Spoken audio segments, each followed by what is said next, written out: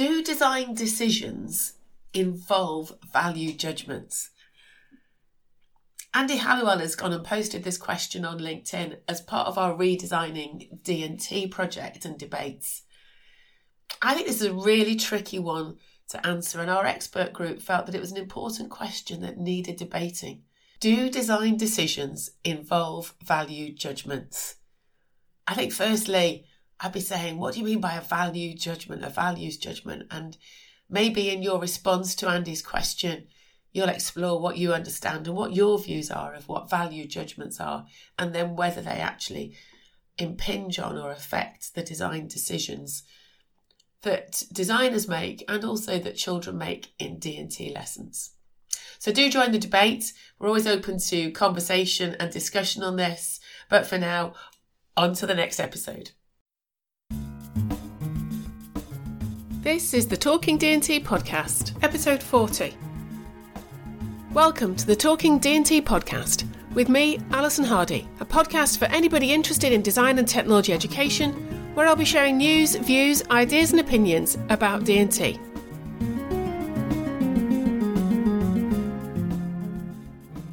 So this week I want to build on some conversations I've had via Twitter and on the telephone with some design and technology teachers, and also on a podcast I did a couple of weeks ago about what's in and what's out of design and technology.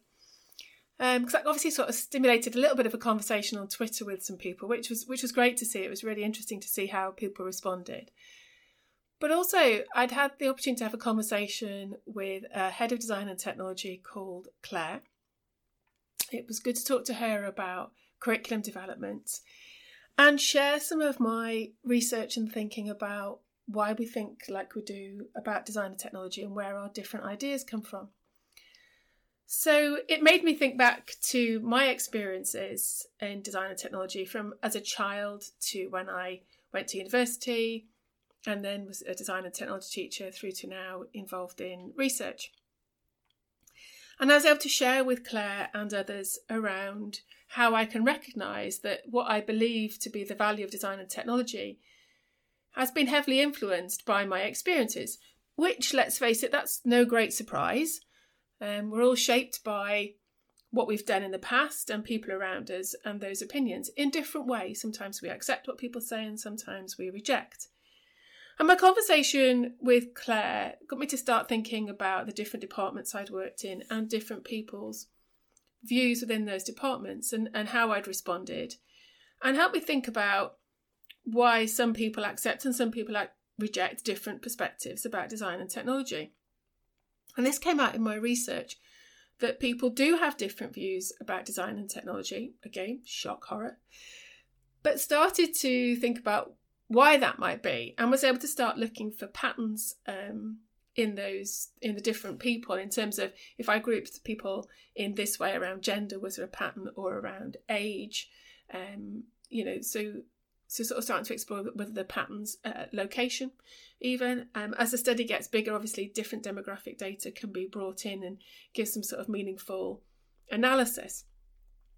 But anyway, one of the things that I did notice was around the differences that people who had been teaching prior to the national curriculum, so that's pre-91-92, so we're now talking 30 years ago, so there's probably not many people around in schools these days that were teaching prior to that period, that were teaching 30 years ago, what they thought about design technology, what their experiences were as a teacher, and also then if we start to go back, what their experiences were as a child.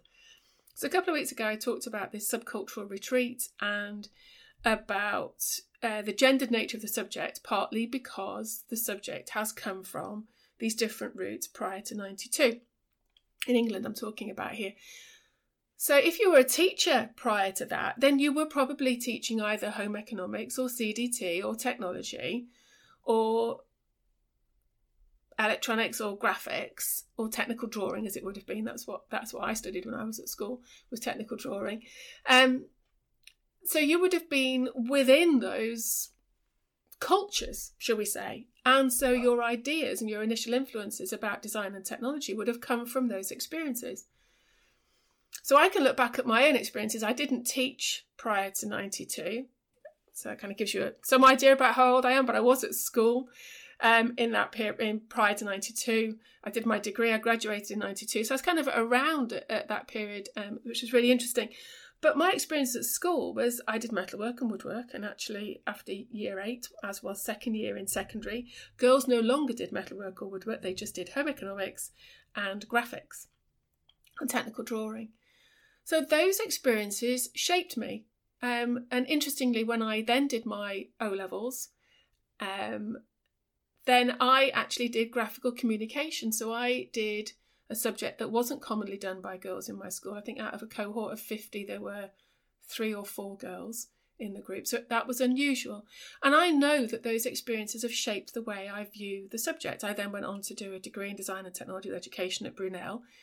So I didn't go down that route that may well have been more natural because of those experiences I'd had at school. So I think that history in the subject says something about how I view the subject today. So when I was talking to Claire about how we view the subject and actually how we might be influenced by what we've done previously, she found it useful to think about her colleagues in her department, and I can do the same about when I was a head of department and worked in secondary schools, about the different experiences that the team would have had that would have shaped their view of design and technology. Because the other thing that happens is that teachers come with their experiences that they've had at school, and they're shaped then therefore by other things that happen, other factors around, other pressures. They may become parents, they may have done a degree in one aspect of design and technology, they may be a more mature teacher coming into education. All of that will then influence what they do in the classroom. So their values are being played out in the classroom, and also in the way they design and think about their curriculum.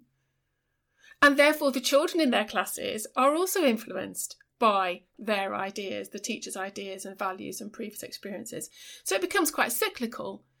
And therefore, I think that's an indication about why curriculum change is quite difficult.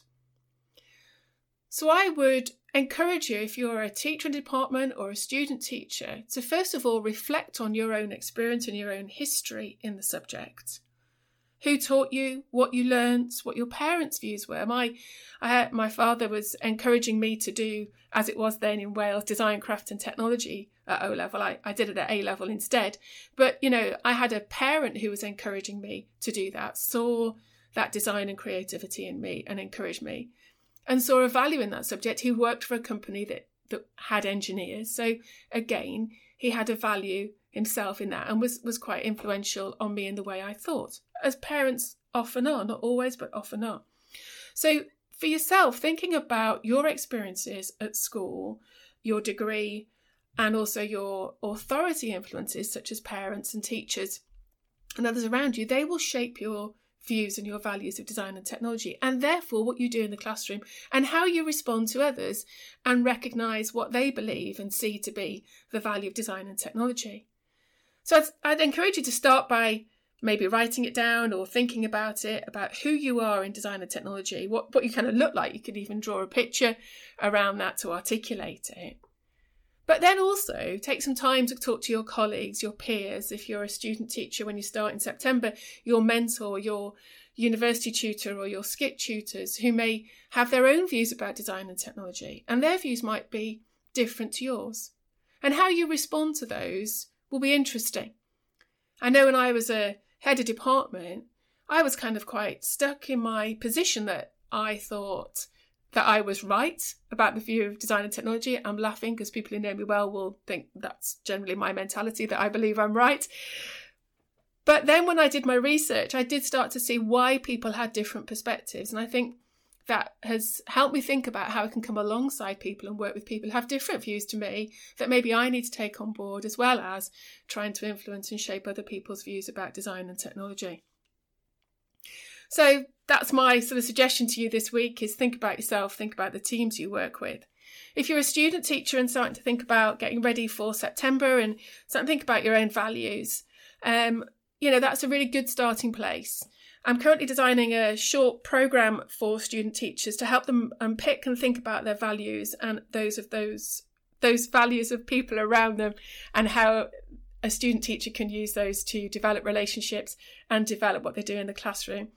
If you are a student teacher or a mentor and listening, then I've put a link in the show notes how you can sign up and find out more about that programme.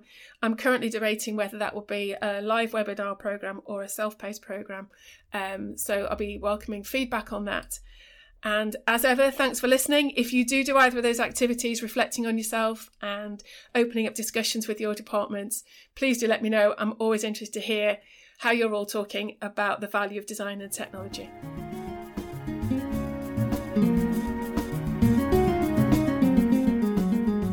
You've been listening to the Talking D&T podcast with me, Alison Hardy.